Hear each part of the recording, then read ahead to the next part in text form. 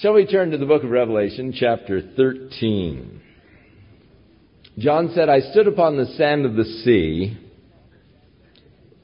probably the Mediterranean Sea, and I saw a beast rise up out of the sea, having 7 heads, 10 horns. And upon his horns, the 10 crowns. Upon his heads, the name of blasphemy. The sea represents, of course, the multitudes of people, the Mediterranean Sea, the multitudes of people that live around the Mediterranean Sea. And out of it, he sees this hydra-headed beast, 7 heads, 10 horns. We're told in the book of Revelation, the 7 heads are the 7 mountains upon which the beast sits. The 10 horns are 10 kings. Daniel, as he also describes the beast that he cannot really describe, a nondescript type of a beast, it had 10 horns. And again, the Lord told Daniel that the 10 horns were the 10 kings that were going to give power to the beast. So, there is going to arise upon the earth a 10-nation federation. 10 kingdoms federating together. Daniel chapter 2, the vision of, or dream of Nebuchadnezzar and the interpretation by Daniel. And there shall arise, Daniel said, the 11th, which shall destroy 3. Speaking blasphemous things, he'll take control, take power. And so the rise of the beast, the Antichrist, the one who is going to rise to take over the control of the earth.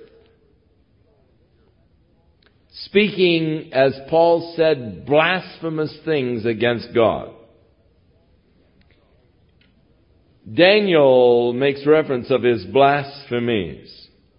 He shall speak great words, he said, against the Most High, shall wear out the saints in the Most High.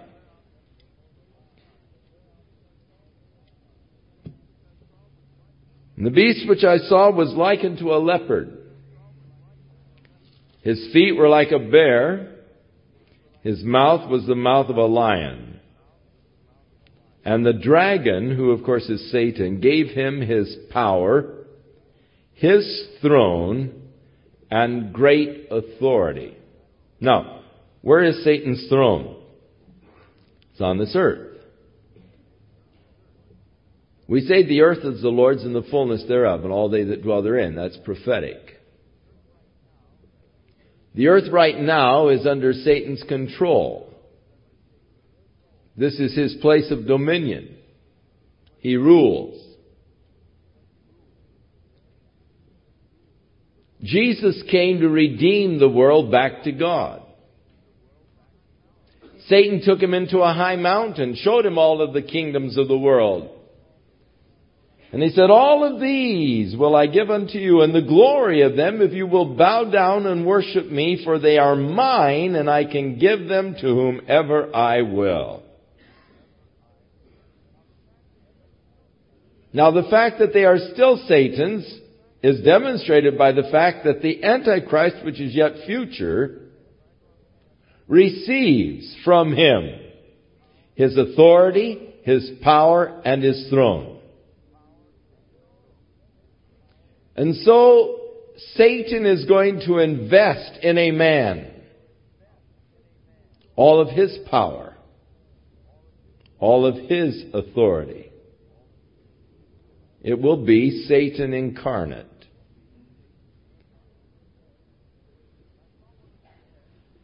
And I saw one of the heads, as it were, wounded to death, and his deadly wound was healed, and all the world wondered after the beast.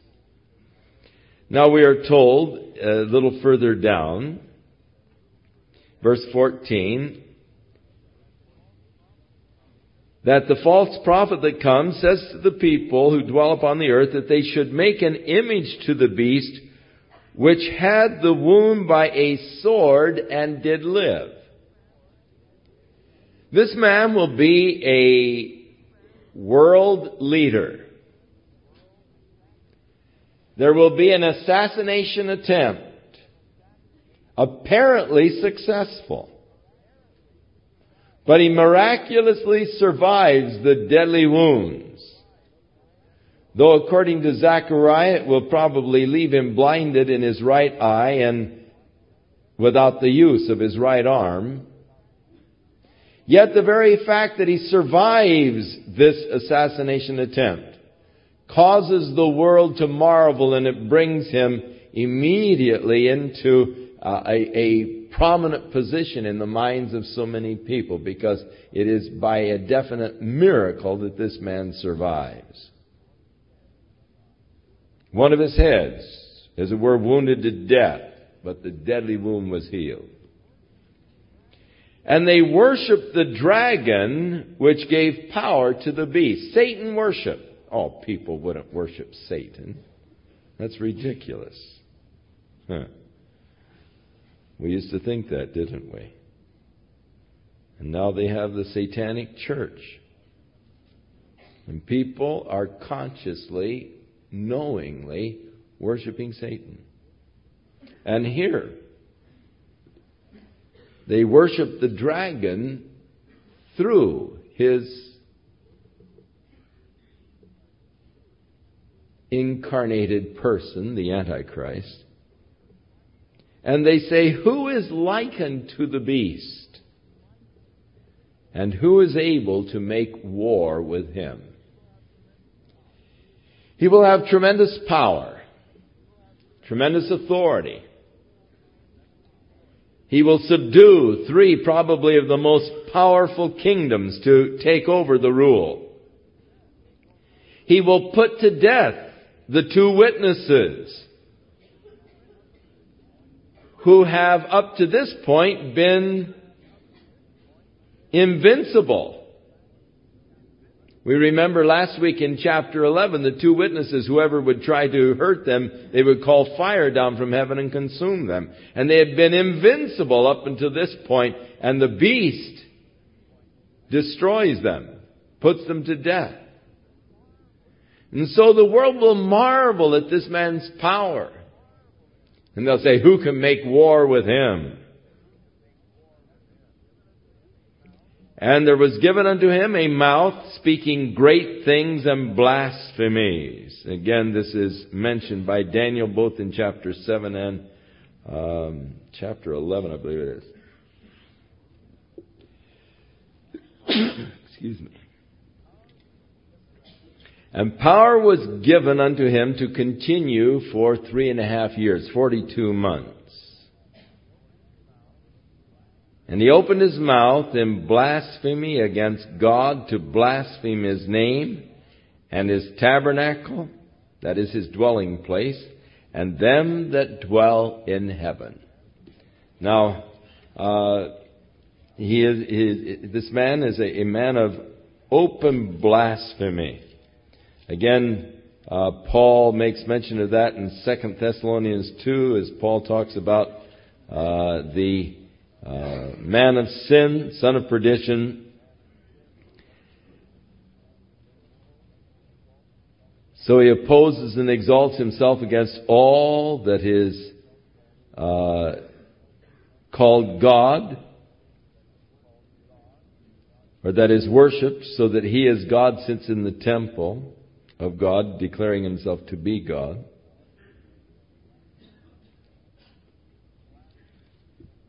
Speaking blasphemies against God. And it was given unto him to make war with the saints and to overcome them. And power was given him over all the families, tongues, and nations. Now, this war with the saints and overcomes them is also predicted in Daniel.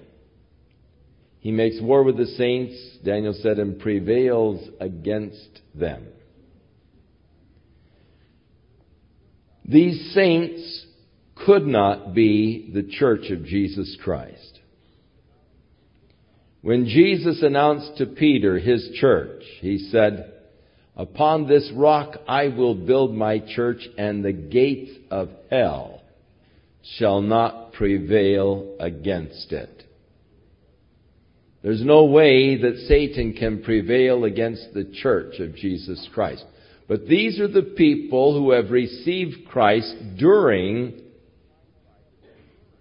this final 7-year period after the church has been taken out. As a result of the witnesses, of those 2 witnesses, or the witness of the 144,000, these people have received Jesus Christ as Lord, has acknowledged Jesus as their Lord. But He will make war against them and prevail them. He has power to put to death. And He will put to death those that believe in Jesus Christ. But being martyred is preferable to submitting to His authority or worshiping Him. Because we will find out in the next chapter that if anybody worships Him, they lose any chance of salvation forever. And so, John tells us here of the reign over all of the families of the earth, the tongues and nations, and all that dwell upon the earth shall worship Him, whose names are not written in the book of life of the Lamb slain from the foundation of the world. So there is, interestingly enough, a book of life. And Moses made mention of this when he was praying to God and interceding for the nation of Israel. God forgive. And if not, then he said, I pray you will blot my name out of your book of remembrances.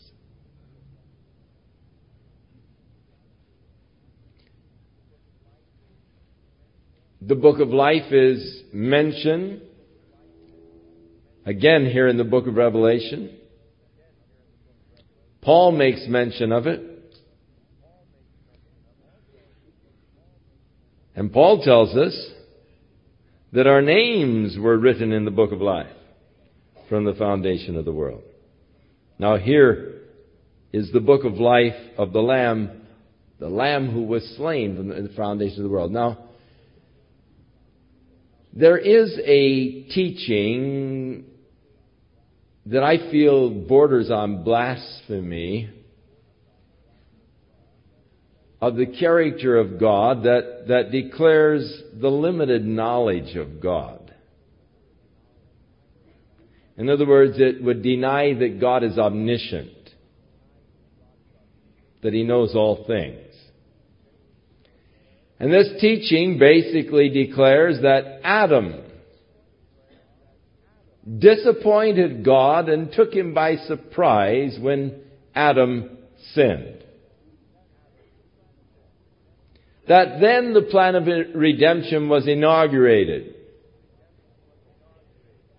Now that Adam blew it, what are we going to do? And the redemption plan was then devised. But here, the plan of redemption, we are told, existed before the foundation of the world, before man was ever created. God knew. Why would God create man if He knew He was going to blow it? Because God desired fellowship. God desired meaningful fellowship with man. It's a big universe. You could get awfully lonely in the universe. But to have true friends, to have meaningful relationship with them, there's got to be this freedom.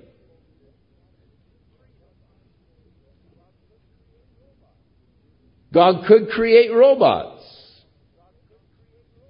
The worship of a robot would be meaningless.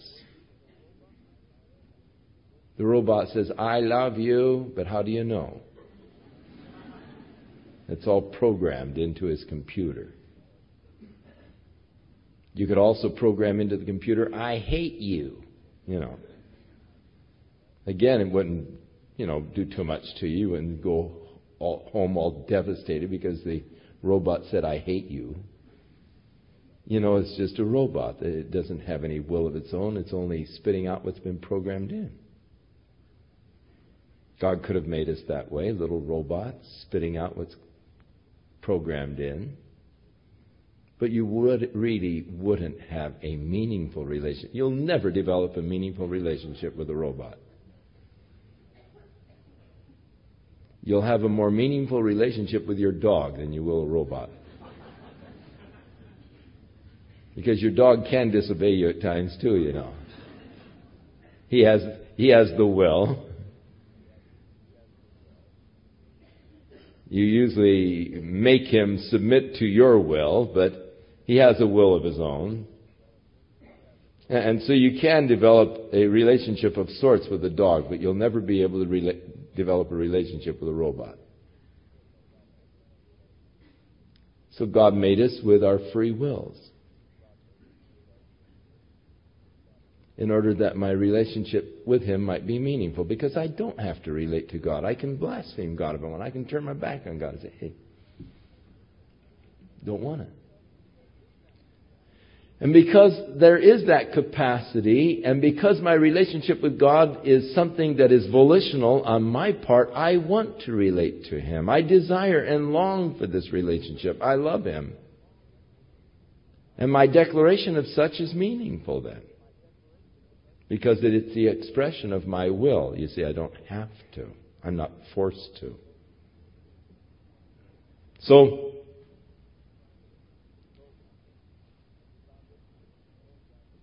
from the foundation of the world, God knew that man was going to sin. God was ready to redeem man,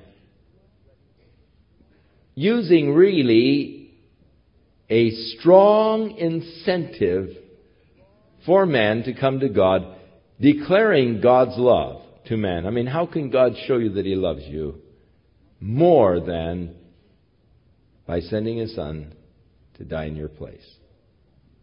Greater love, Jesus said, is no man than this, and a man will lay down his life for his friends. The supreme sacrifice, showing supreme love. No man can ever doubt God's love who looks at the cross. And it is interesting that God never seeks to prove His love for you apart from the cross. There's not one scripture where God tries to prove His love for you except those that relate to the cross. God so loved the world, He gave His only begotten Son. Here in His love, not that we love God, but that He loved us and gave His Son as the propitiation for our sins. For God demonstrated His love towards us in that while we were yet sinners, Christ died for the ungodly. And God giving His Son to you is the only way by which God has ever sought to prove that He loves you. Sometimes in our relationships, as puerile as they often are, we say, prove that you love me. What do you want? See's candy.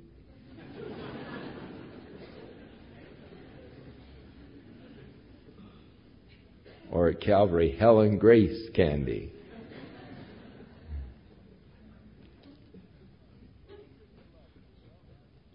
Prove that you love me. Well, if you would say to God, prove that you love me, He'd just point to the cross. There's the proof.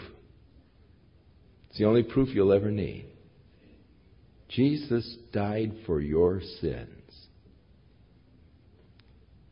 And that was a part of God's plan from the foundation of the world. Now, because God knows all things, that's when He wrote your name in that book.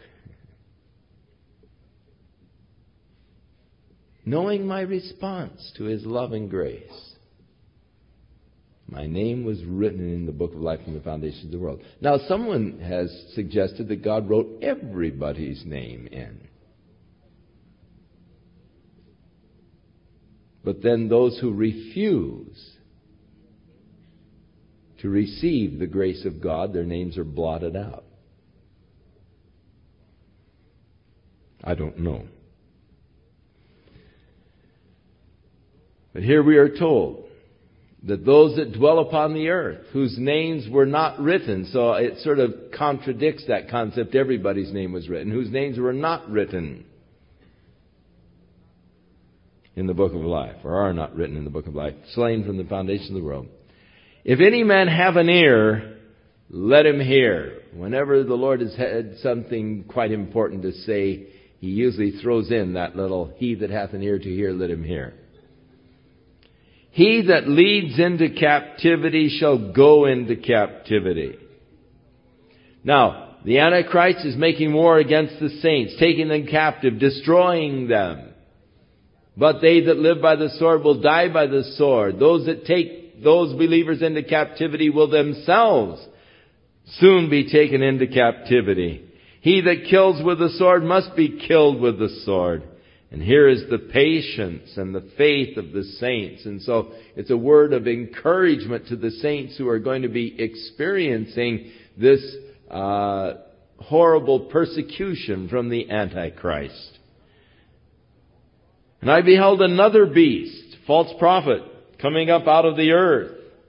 He had two horns like a lamb. In other words, he looked like a lamb, but he spoke like the dragon. Jesus said, beware of false prophets who will come to you in sheep's clothing. The one thing about the false prophet is he never looks like a false prophet. Satan never looks like the caricatures of Satan. He does not have horns, a forked tail, and a pitchfork in his hand. And he doesn't wear a red leotard.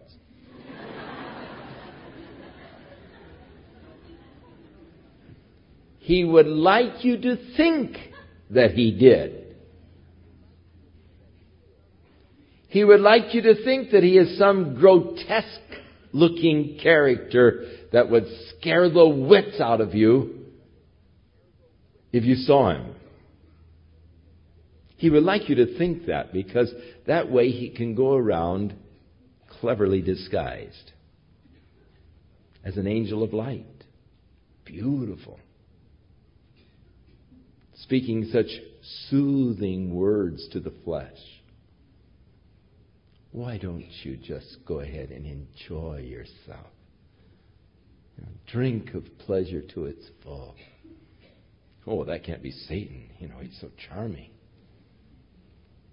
So enticing. Satan's ugly. I don't see any pitchfork. And that's why he's able to deceive.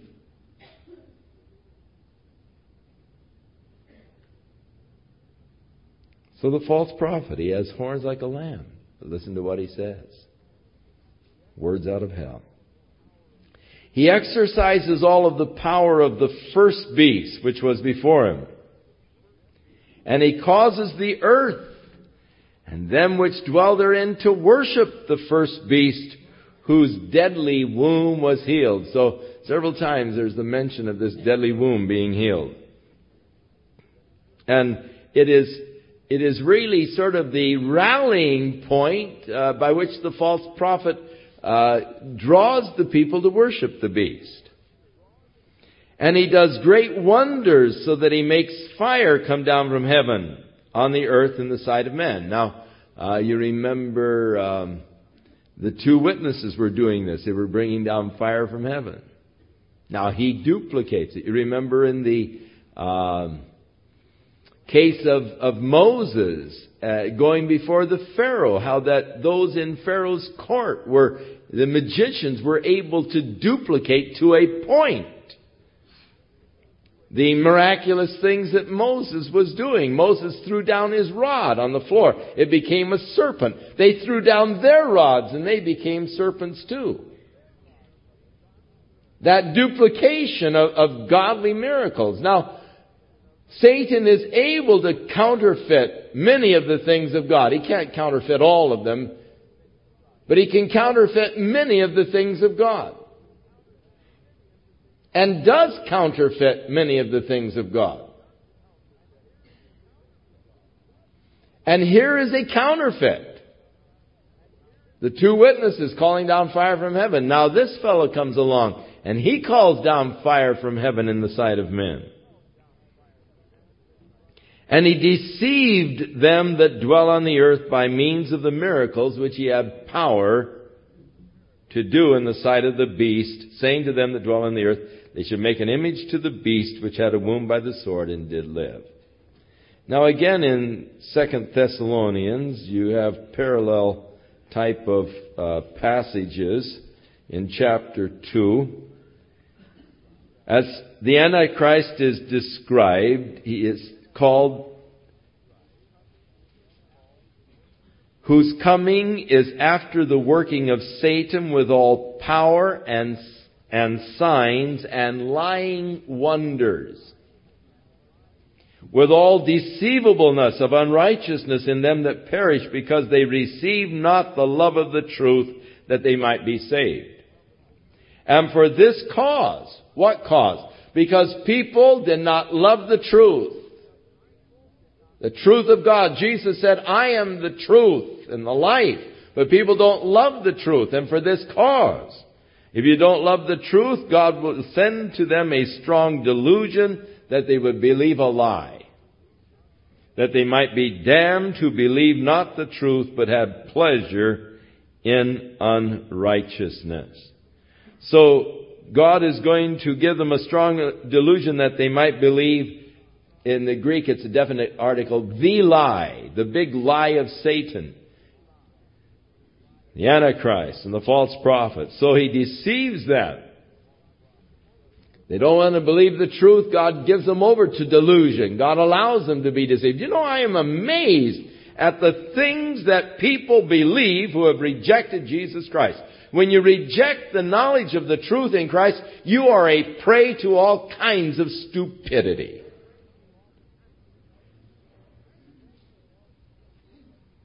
I'm amazed at the foolish things that people do who reject the truth of Jesus Christ.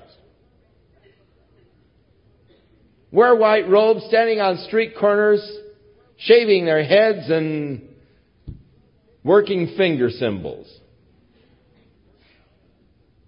Doing their little chantings. Doing their mantras. Doing their ohms.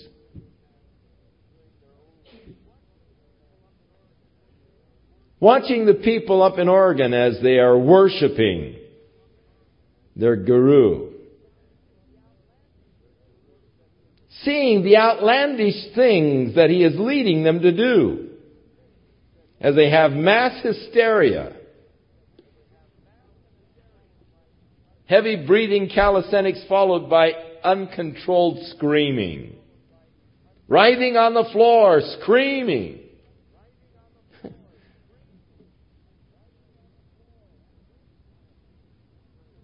What a prey man becomes who rejects the truth. God says, hey, you don't want the truth, all right? You can believe a lie. You don't want to be wise and receive my grace, then be stupid. And people believe and do the most stupid things who have rejected the truth of God. I'm amazed at many of these college professors who, pretend towards superior intelligence of some of the weird things that they do. Supposedly intelligent men. But because they did not love the truth, God gives them over to a strong delusion, lets them believe a lie.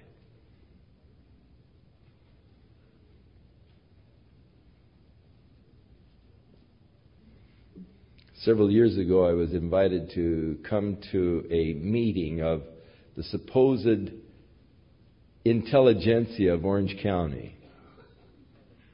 A bunch of college professors and doctors, and they were supposed to be the cream of the intelligentsia.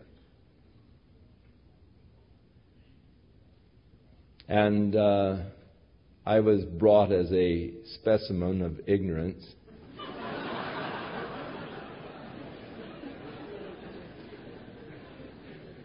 So they could play games and be amused. by the fact that I actually believed in a living God who created the heavens and the earth. And so I was brought for their amusement that they could eat me up.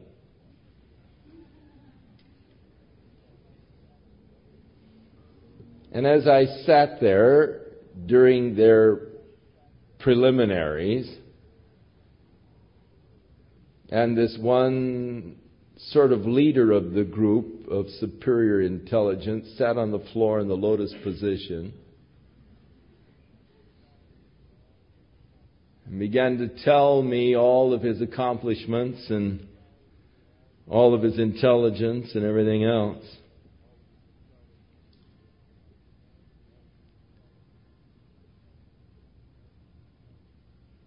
I felt sorry. So wise and yet so deceived, so foolish.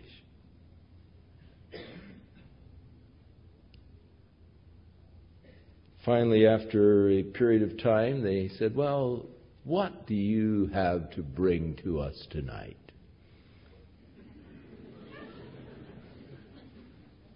Because they had told me how that they had had LSD sessions, these very intelligent people. They called themselves seekers. They were seeking truth. And they had had LSD, they had had coke, they had had everything. You know, after all, if you're seekers, you can excuse anything you want to do, seeking truth. The one sitting in the lotus position declared that he was a Buddhist priest. He had studied Buddhism under him.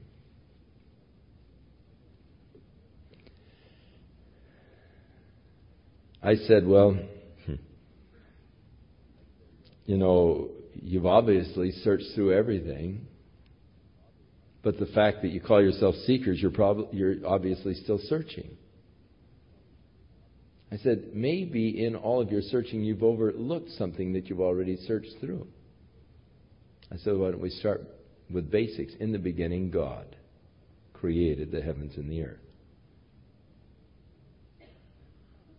One of them interrupted me immediately and said, "Now, when you say God, are you talking about an anthropomorphic concept of God?"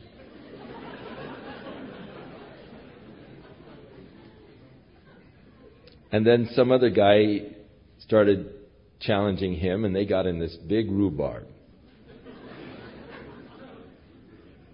And as they were in this big rhubarb, I bowed my head and I started praying. I said, "God, if you get me out of this place, I promise I'll never come again."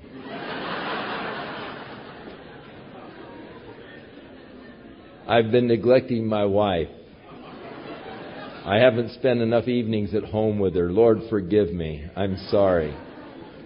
I should be home tonight with my wife and my family, my kids. They need me, Lord. And here I am in this mess. God, get me out of this mess, you know. Or do something. Because I knew that there was no way I was going to get anywhere. And I didn't need the hassle. So finally, some lady that was there said, "Would you guys shut up? We hear you all the time. Every week we hear you guys. Going through the same inane arguments. Now, we've invited this fellow to speak to us. The least we can do is listen." So they apologized and said, "Okay, you have the floor again." And I looked at them and I said, "My soul and spirit are at complete rest. I'm completely satisfied." Hey, they all sat up on the edge of their seats. And they started listening extremely attentively, because that's something none of them could say. With all of their arguments, with all of their intelligence, with all of their background, none of them could say, "My soul and spirit are at rest. I am satisfied." And the Lord allowed me to share for about an hour the richness and the fullness that can be experienced in Jesus Christ. And then the Lord got me out of there. But in the succeeding weeks, I had several of them come in and receive Jesus Christ. Because there's only one way that a man can find rest and peace, and that's in and through Jesus. And you may search the world over, and you may have all kinds of bizarre experiences, but you'll never have rest until you have Him. But those who refuse the truth are open for deception. And so he comes with deceiving wonders. And they make this image, and then they have power to give life to the image of the beast. Now, there's a lot of talk lately by some of the far-out physicists of creating a computer that can be biologically connected to certain types of organisms and will have life in itself.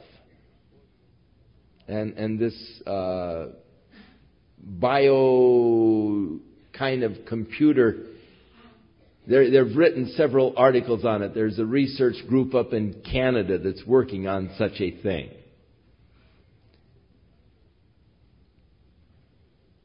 Sort of a computer that will be able to think on its own, kind of an idea, that one that you can't turn off. And they say that this is the next step in the evolutionary process.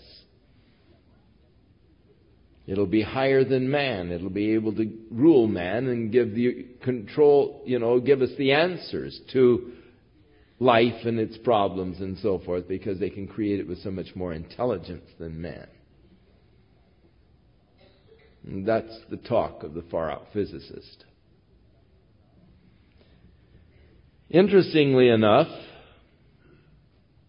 they are going to make an image of the Antichrist, put it in the Holy of Holies of the rebuilt temple, and then they're going to give life to it. Now, this is the ultimate blasphemy. This is the abomination which will cause the desolation or the great tribulation. This is the final straw. At this point, the wrath and the fury of God will be poured out upon the earth, and the earth will go through a time of great tribulation such as it has never seen before or will ever see again. When the Antichrist comes to the rebuilt temple in Jerusalem, proclaims himself to be God, stands in the Holy of Holies, the holy place, announcing himself as God, that's the ultimate blasphemy. They set up this image in the temple. And they give power to it.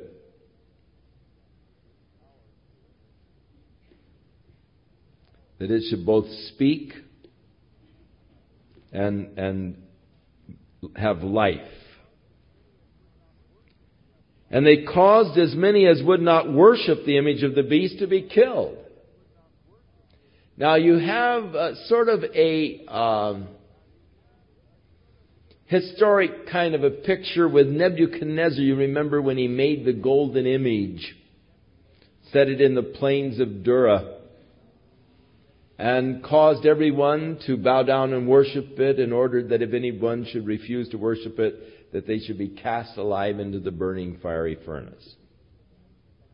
Now, the image that he made was making a statement. Nebuchadnezzar had had a troubling dream that Daniel had interpreted. It was a great image. Had a head of gold, chest of silver, stomach of brass, legs of iron, feet of iron and clay with 10 toes. This dream interpreted was the image were the nations that would rule the world, headed by Babylon, the head of gold, which was to be replaced by the Medo-Persian Empire, the chest of silver, which would be replaced by the Grecian Empire, the stomach of brass, which would be destroyed by the Roman Empire, the legs of iron, and the final world governing empire, a relationship to the Roman Empire, 10 nations, the 10 toes, federated together. And during the time of the reign of these 10 kings, the Lord of glory would come and establish His kingdom that would never end. Now, Nebuchadnezzar was making a statement with this image. Why? Because he made it all of gold. Thou, O Nebuchadnezzar, are the head of gold. God has given to you a kingdom and reign over the earth and all. But you're going to be replaced. He is saying, I'm not going to be replaced. Babylon will last forever. It was a statement. And people were ordered to pay obeisance to that statement, to acknowledge that Babylon would be eternal. It would not be destroyed. It would not be overthrown. It was a statement of contradiction to God's Word that declared that Babylon would be overthrown. It was a statement of rebellion against God. And people were commanded to agree to that statement by bowing down and worshiping the image. And you have that as a counterpart to this image being set up and everyone being ordered to worship this image and being put to death if they refused to worship the image. You remember that right after that, he went insane. Shortly after that, and spent 7 seasons in insanity. Until what? Until he acknowledged that God did rule over the kingdoms of man and would set on the thrones those whom He would. His little statement of blasphemy against God was finally changed. And so they cause everyone, both small and great, rich and poor, free and bond, to receive a mark in their right hand or in their foreheads. Now, in France, they have developed and have already trial marketed a smart card. The smart card looks much like your Visa card or MasterCard, with the exception that the smart card has implanted in it a little computer chip that keeps track of your account. And if you try to use that card and you're above your limit, it just won't work. Your card knows what your limits are. It keeps the constant monitoring of your account, and you can't go over your limits with this smart card. Now, the Bank of America and Citibank of New York are extremely interested in, are looking into this smart card, and they're thinking about the same thing for our use in Visa and MasterCard. In fact, there's an article in today's paper on that. I think it was in the Santa Ana Register on the smart card. Because the banks, according to the article, are extremely interested in encouraging people away from writing checks. They're getting buried in paper. And they want you to start using smart cards. Now, There is, of course, already talk about the implanting of computer chips under the skin in a person's hand for a positive identification. Same kind of a thing as the smart card, the same kind of a computer chip implanted under the skin of your hand, and it would do the same thing. Keep track of your account so you can never overdraw. It could replace money completely. The computers could keep the whole accounting. The chip would establish your limits, and you do all your buying and selling with a mark that is in your right hand.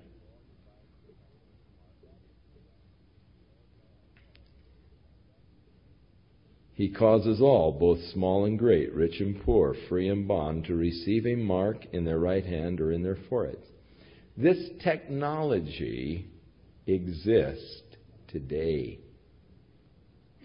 These smart cards are in use. They are going to now test market them in several of the cities in the United States. They've already been test marketed in France and have been successful to a point. There's still a few problems, but it has eliminated a lot of the shenanigans that take place with credit cards. Do any of you have the new Security Pacific card? The one with the hologram of a dove in it?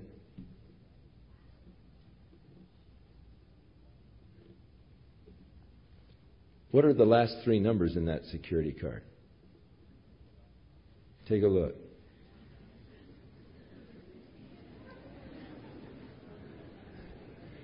The numbers that appear right over the hologram of a dove.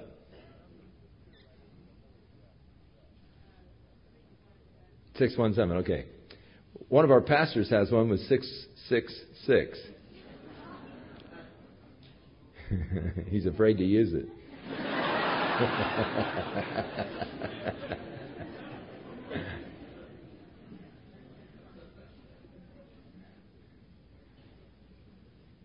I was curious as to whether or not all of them had the 666, but evidently not. That's interesting. But they have the hologram of a dove in the card. It's a very beautiful card.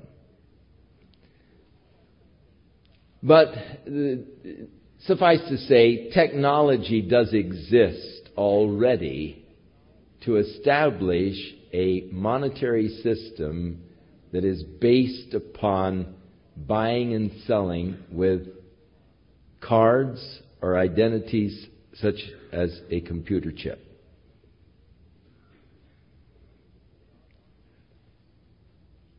This will be inaugurated by the false prophet. And no man will be able to buy or sell unless he has the mark or the name of the beast or the number of his name. Now, here's wisdom. Let him that has understanding count the number of the beast, for it is the number of a man, and his number is 666. Now, the number of man in Scripture is 6. You're aware with biblical numerics, each number has a significance. The number 7 is the number of completeness. The number 6 is short of completeness, man, incomplete man. And the number 12 is the number of human government. And number 13 is the number for Satan. And in Hebrew and Greek, it's more meaningful than in English, because in the Hebrew and Greek, they also count with their alphabet. In other words, the alpha, beta, gamma, delta is 1, 2, 3, 4, as well as your ABCD. And Aleph, Bet, Gimel, Dilith, the same in Hebrew, the 1, 2, 3, 4, instead of your ABC, or it's your ABCD also, but it's also numeric, so that every Greek letter has a numeric equivalent. And so you can do fun things with Greek words, such as you can total up the numeric equivalence of a Greek word. or you can total up the numerics in it.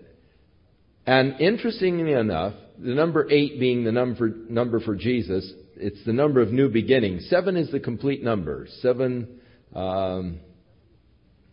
notes in a scale, 7 days in a week. So the 8th becomes the new beginning. You come to the 8th day, you have a new week. You come to the 8th note, you have a new scale.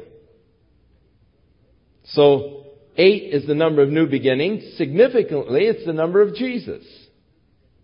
He is a new beginning. And you total up in Greek the letters that spell Jesus, and you have the number 888, 888. And every name for Jesus, if you total up the letters, it's always divisible by 8. If you total up the letters in all of the names for Satan in Greek, it's divisible by 13. So there's a lot of interesting games they can play with these numerics because there are the numeric values there. And so there are a lot of things that could probably be figured out that are spoken cryptically in the Bible if you would follow through on this numbers program. In fact, Chuck Missler is trying to set up his computer to do this. Find what cryptic messages might exist in the Bible by setting his computer to discover these numeric patterns that exist. Now, here's the mind that has wisdom. Here is wisdom. Let him that hath understanding count the number. It's the number of a man, and the number is 666. Probably the total numeric value of the man's name. 666.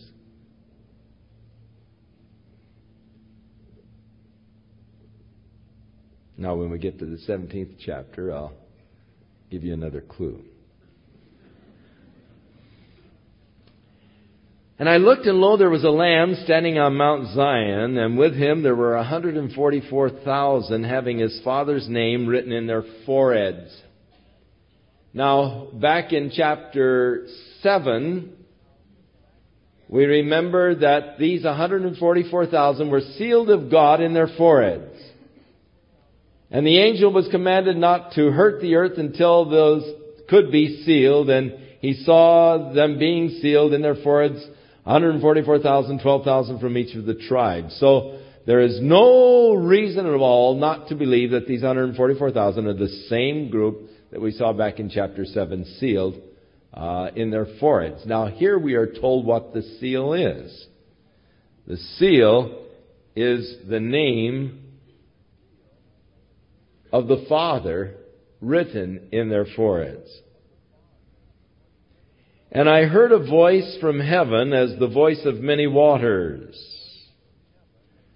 Jesus in chapter 1, when he spoke, his voice was as many waters. The voice of great thunder.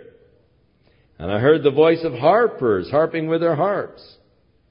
And they sang, as it were, a new song before the throne and before the 4 living creatures, the cherubim and the elders. And no man could learn that song but the 144,000 which were redeemed from the earth. Now, they are there, they are singing an exclusive song. They have an exclusive relationship with the Lord. They were sealed and they were preserved during a portion of the great tribulation period. And so they have that special relationship with God, and they can sing of that special relationship. In the same token, we, the church, have a special relationship, and we have our own song that no one can sing except the church. Ours is a song of redemption through the blood of Jesus Christ, and we find it back in chapter 5, and they sang a new song saying, "Worthy is the Lamb to take the scroll and loose the seals, for he was slain and has redeemed us by his blood out of all of the nations, tongues, tribes, and people, and has made us unto our God kings and priests, and we shall reign with him upon the earth." That's a song exclusive for the church. 144,000 can't sing that song. They've got their own. Now, we find that the martyred saints have their own song in chapter 7. Angels, poor angels, are left out of all of these songs. They only can join the chorus. Worthy is the Lamb to receive glory and honor and power and dominion and authority and might and all. They can join the chorus, but they can't sing the verse. That's ours. The worthiness of the Lamb, who has redeemed us by His blood. The song of redemption belonging to the church. Now, these have their own songs. We can't join in. We'll listen as they declare the greatness of God and the preservation during the time of great tribulation. These are they which were not defiled with women, for they are virgins.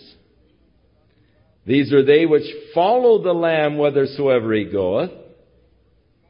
These were redeemed from among men. They are the firstfruits unto God and unto the Lamb. That is, out of this great tribulation period. Now, there are several groups seek to identify themselves with the 144,000, or as the 144,000. Jehovah's Witnesses have sought to identify themselves as the 144,000. Herbert W. Armstrong seeks to identify himself as the 144,000 with his followers. And several groups have sought this identity. But very obvious, of course, to then follow through and make it possible for Herbert Armstrong. He then embraces the Anglo-Israel, British Israel concept, that the lost tribes, the 10 supposed lost tribes, are actually the European nations. So those of the tribe of Dan came to Denmark. And Denmark is literally Dan's mark. And so the people are called Danish or Danish. And the word ish in Hebrew is man. So you have Dan's man, the Danish people, or the tribe of Dan. I would not receive much comfort out of that if I were a Dane, because they are the one tribe that isn't sealed of the 144,000. English-ish, you see. Swedish. Now, I don't know what tribe was Swede, but they say the ish, on the end of the name is meaning man in Hebrew, and so that makes them that tribe. I think he is of the tribe of foolish.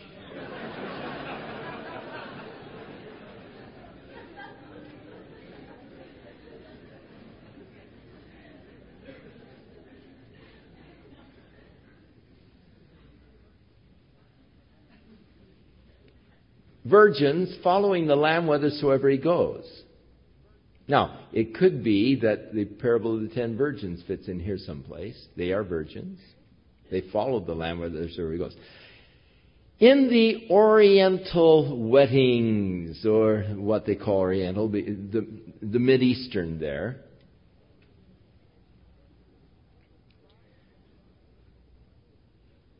the bride never knew exactly when the bridegroom. They knew, they're having the big celebration, and usually the wedding feast and celebration would go on for several days. But then the groom would finally take off and get the bride and come for her, and then they would put them in this carrier, and they would carry them around town, And they had this big ceremony. The bride never knew exactly when he was coming during this period of time, so she had to always be ready. And she would be there with all of her girlfriends, unmarried girlfriends, waiting excitedly. Is it coming up the street? And for these guys to come up the street, with a groom, and he's now coming for his bride. Know he's coming, don't know exactly when. And as they would then bear the bride and groom through the streets, the virgins, the bridesmaids, would all follow after.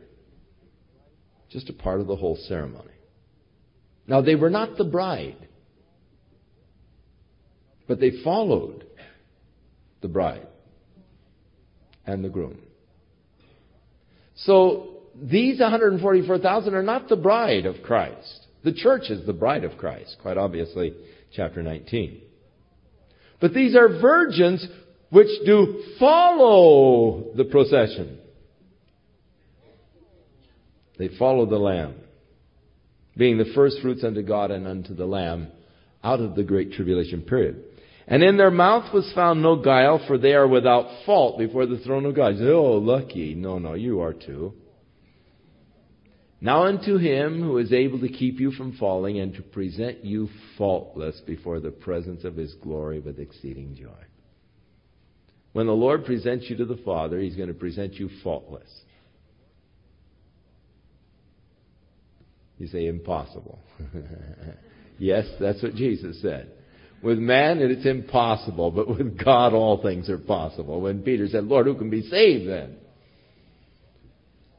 Glorious to realize that the Lord is presenting me faultless before the Father. Before the throne of God, I'll be presented faultless, for I will be in Christ. Now, these appear faultless before the throne of God also. Speaking of that redemptive work of Jesus even in their lives. Now I saw another angel flying in the midst of heaven, having the everlasting gospel to preach to those that dwell upon the earth, and to every nation and kindred and tongue and people. A local TV station recently was advertising that they were going to put this little angel up in the sky. And their satellite that they had raised so much money for was this angel that's going to fly through carrying the everlasting gospel, their own satellite up there. Unfortunately, it got lost in its orbit. They haven't been able to find that angel.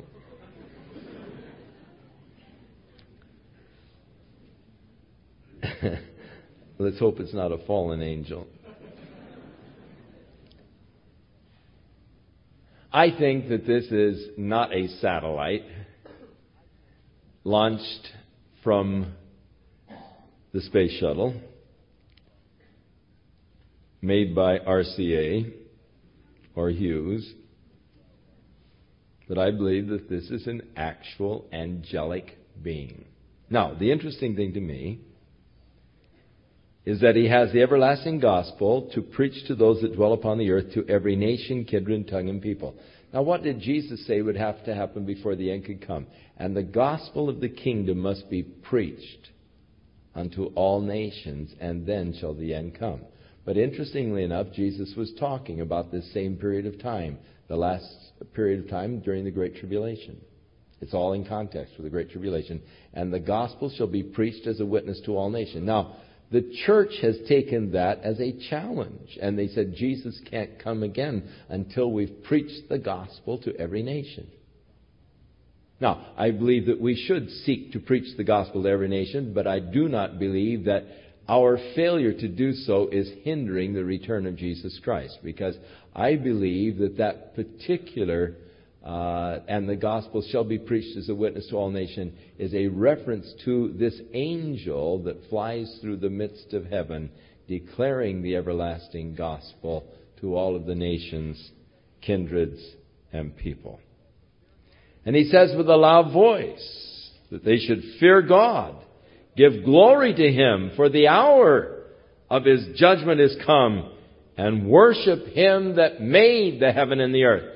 Now, men foolishly are worshiping the heavens. They're worshiping the earth. They are worshiping, as Paul said, the creature more than the creator. Worship the God who made the heavens. That's the rational thing to do. It's irrational to worship creation.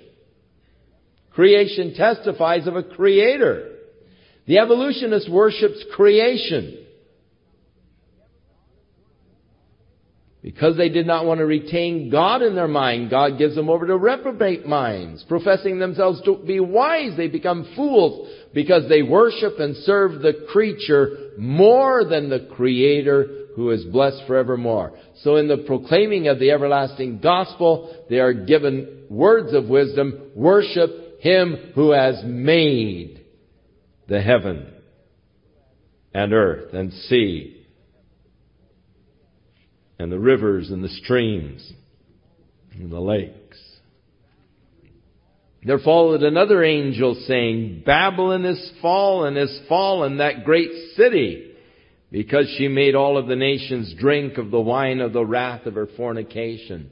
And we'll get now in chapter 17 next week complete details on this fall of Babylon as we read the very same thing, and we are given details on the fall of this great religious system of Babylon. And the third angel followed them, saying with a loud voice, If any man worships the beast and his image, or receives his mark in his forehead or in his hand, the same shall drink of the wine of the wrath of God, which is poured out without mixture into the cup of his indignation, and he shall be tormented with fire and brimstone in the presence of the holy angels and in the presence of the Lamb. Now, this means that God is going to give every man a chance. First angel proclaims the everlasting gospel. Now this angel warns man against worshiping the beast or taking his mark. So that if a man does take the mark, does worship the beast or his image, he is doing it knowingly, he is doing it willfully, in willful rebellion against God, because he has been deceived into thinking that in the final conflict that will soon be taking place, that Satan and the forces of darkness will be able to overcome the forces of light. You listen to those who are involved in the satanic cults and satanic worship today, and they do say, hey, we are winning, just look around and you can see. Christianity doesn't have a chance. We're on the winning side.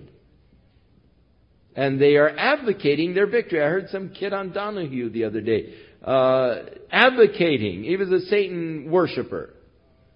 And declaring that, hey, we're winning.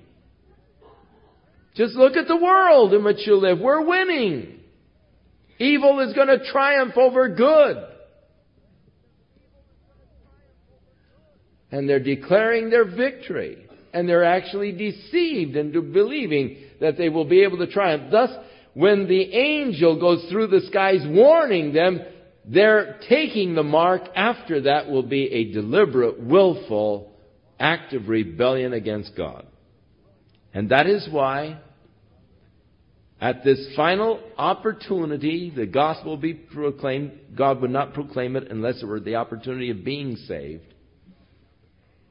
And there is that final rejection, that identifying themselves against God, and thus the wrath of God is to be poured out, the cup of his indignation. Indignation is an Old Testament word for the Great Tribulation. You find it used many times in the Old Testament in reference to the tribulation. And he shall be tormented with fire and brimstone in the presence of the holy angels, the presence of the Lamb. And the smoke of their torment ascends up forever and ever. And they have no rest day nor night who worship the beast and his image, and whosoever receives the mark of his name. Now here is the patience of the saints. Now we were also told earlier the patience of the saints is to know that, they that incarcerate them will be incarcerated and so forth. They that kill with a sword must be killed with a sword. Here's the patience of the saints in this point. Here are they that keep the commandments of God and the faith of Jesus Christ. And I heard a voice from heaven saying unto me, Write. Now, the three angels flying through the midst of heaven, but now this is another voice from heaven. Write, blessed are the dead which die in the Lord from henceforth. At this point, because of the great tribulation that's going to come upon the earth, those that are martyred by their refusal, blessed are the dead who die in the Lord, who die for their testimony for the Lord. For they have ceased from their labors, or they rest from their labors, and their works do follow them. Now this is also confirmed by the Spirit. Yea, saith the Spirit, And I looked, and behold, a white cloud. And upon the cloud there was one sitting like the Son of Man, having on his head a golden crown, and in his hand a sharp sickle.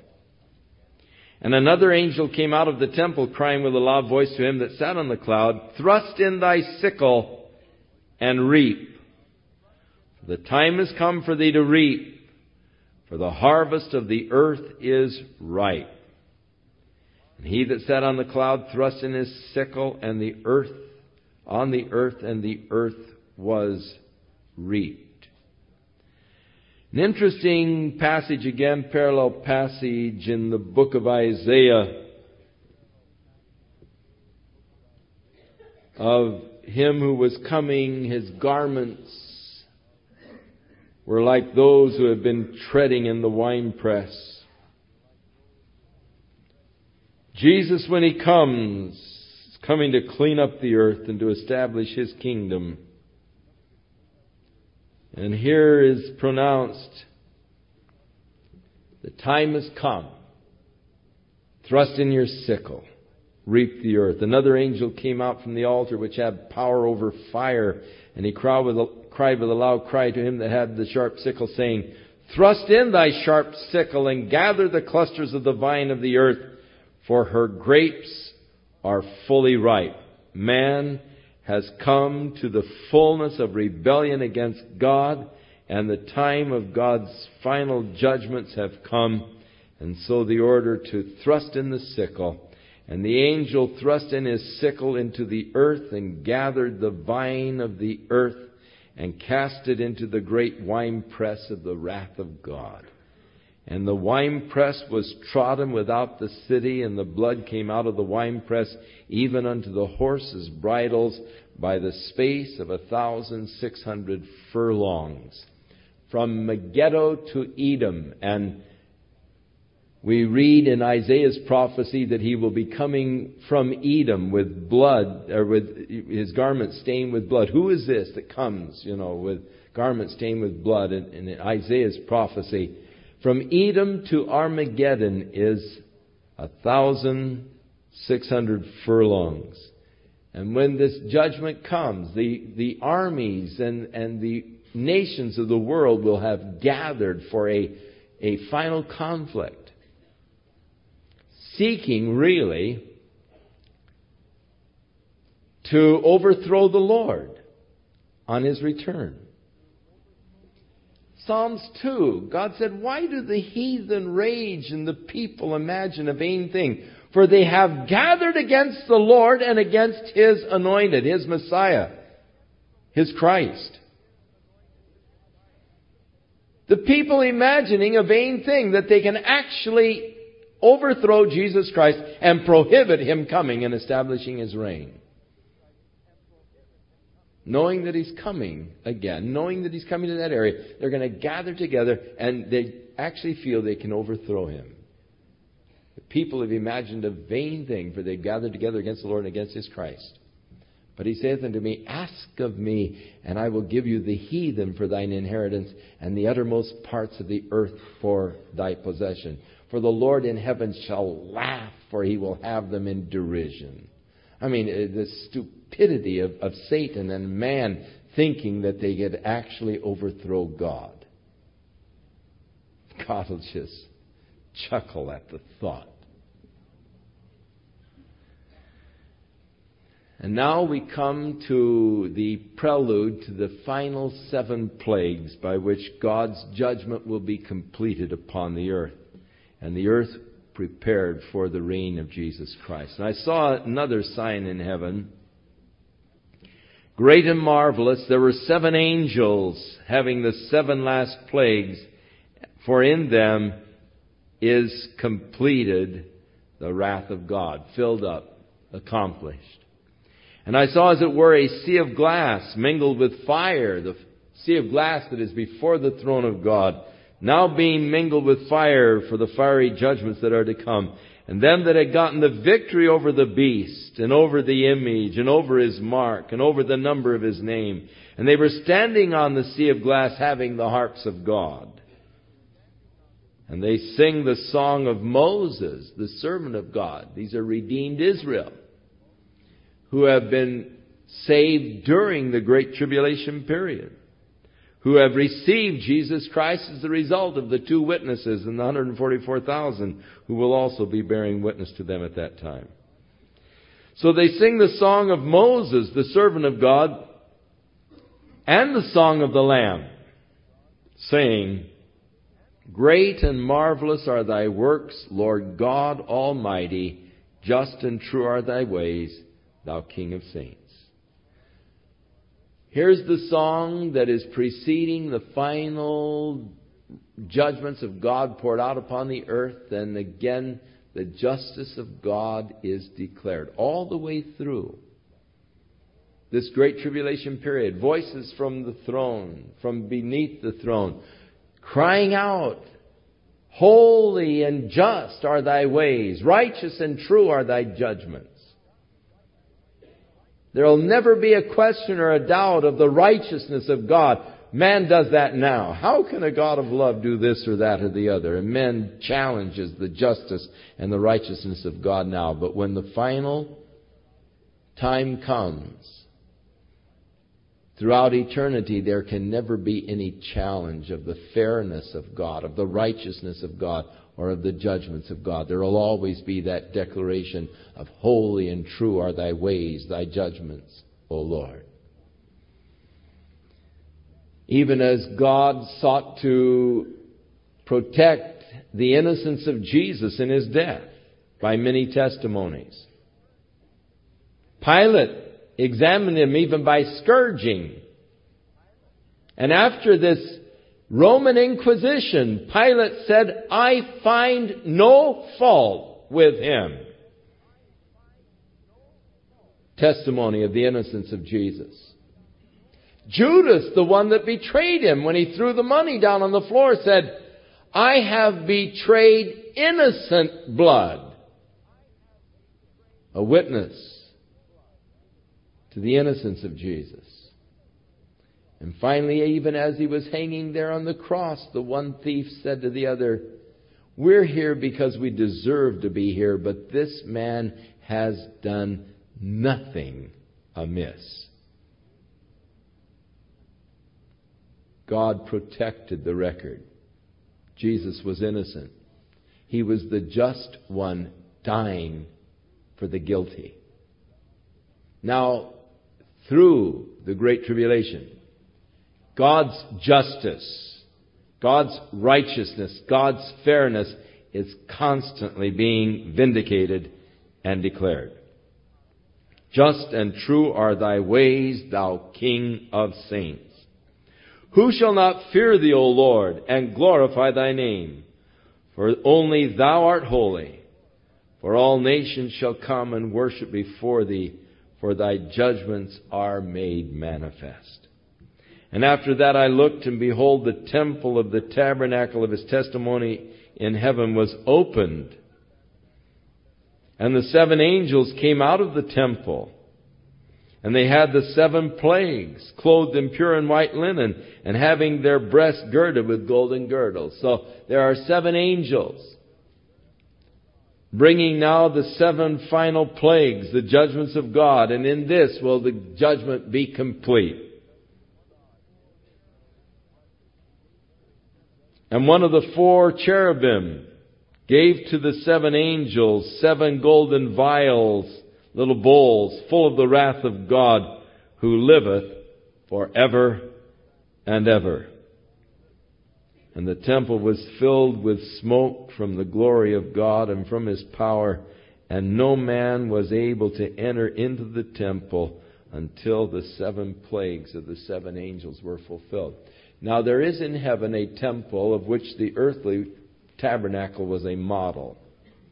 The very presence and place of God's dwelling, there within the Holy of Holies.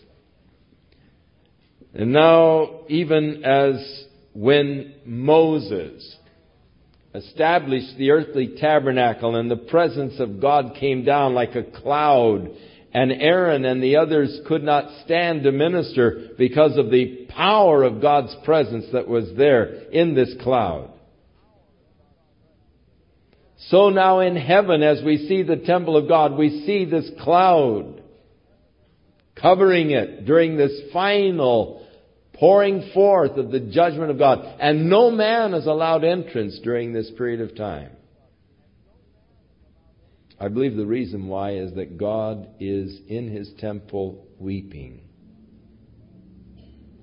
over what is taking place upon the earth. You remember Jesus said to His disciples one day, "He who has seen me has seen the Father. Why sayest thou then, show us the Father?" You remember when Jesus was looking at Jerusalem and He began to weep. "O Jerusalem, Jerusalem, thou that stonest the prophets and all that have come from God to thee, how often I would have gathered you together as a hen doth gather her chicks, but you would not. And now is your city laid unto you desolate. Your children are going to be slain in the streets. They're going to put an embankment around you." And He was describing the agony, the judgment that was going to come upon Jerusalem because of their failure to recognize their day of visitation. "If you had only known in this thy day the things that belong to your peace, but they're hid for your eyes. And now as the result of this, the judgment that's going to come." And Jesus was weeping as He could see the judgment that was going to come upon. Jesus said, "If you've seen me, you've seen the Father." God does not delight in the death of the wicked. In fact, through the prophet Ezekiel, God said, turn ye, for why will ye die? Behold, I have no pleasure in the death of the wicked." I believe that God weeps over the wickedness of man and those who remain obdurate in their rebellion against God to death.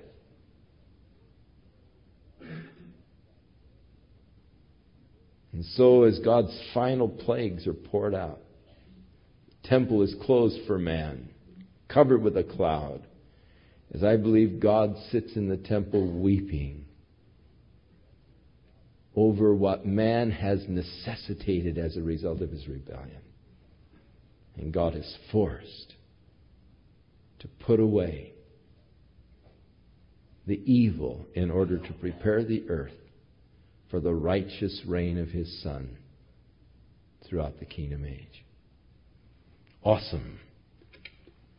And now we move into chapter 16 next week, 16, 17, and 18, as we are 2 more weeks. And we should finish the whole book. Father, we thank You for salvation offered to us so freely through Jesus Christ. Thank You for Your love, sending Your Son, taking our guilt,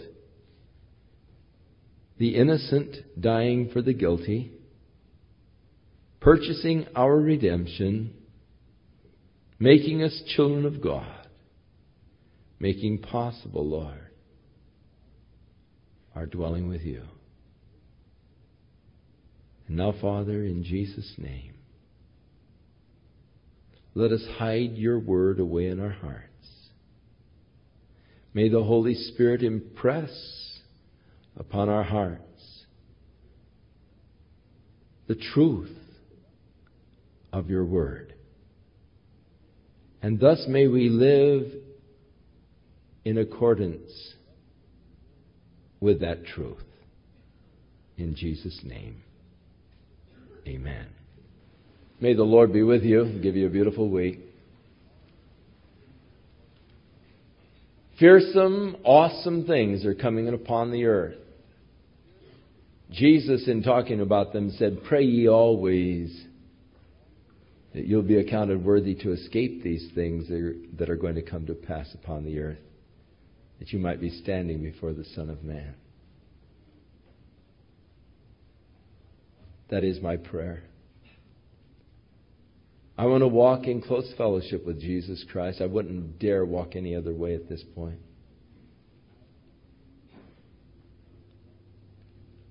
I am convinced that the day of the Lord is at hand. In the same place where Jesus said, pray that you'll be accounted worthy, He also said, when these things begin to come to pass, look up, lift up your head, your redemption's drawing nigh. Hey, when they begin to develop computer chips and the smart cards and begin to put them into sample marketing and all, look up, lift up your head. Your redemption's getting nigh. We're not far off from that time when they will require everyone to take this mark in their right hand or in their forehead. The technology exists. It's being used in a altered form right now. Already being used. The same system that can be easily transferred into everyone receiving that mark for identity. Look up, lift up your head, your redemption draws nigh. The Lord is coming soon. And the words of Jesus to us in this day is, watch ye therefore and be ready, for you know not the day or the hour the Son of Man is coming. Look up, lift up your head. Your redemption is drawing nigh. Walk with Him.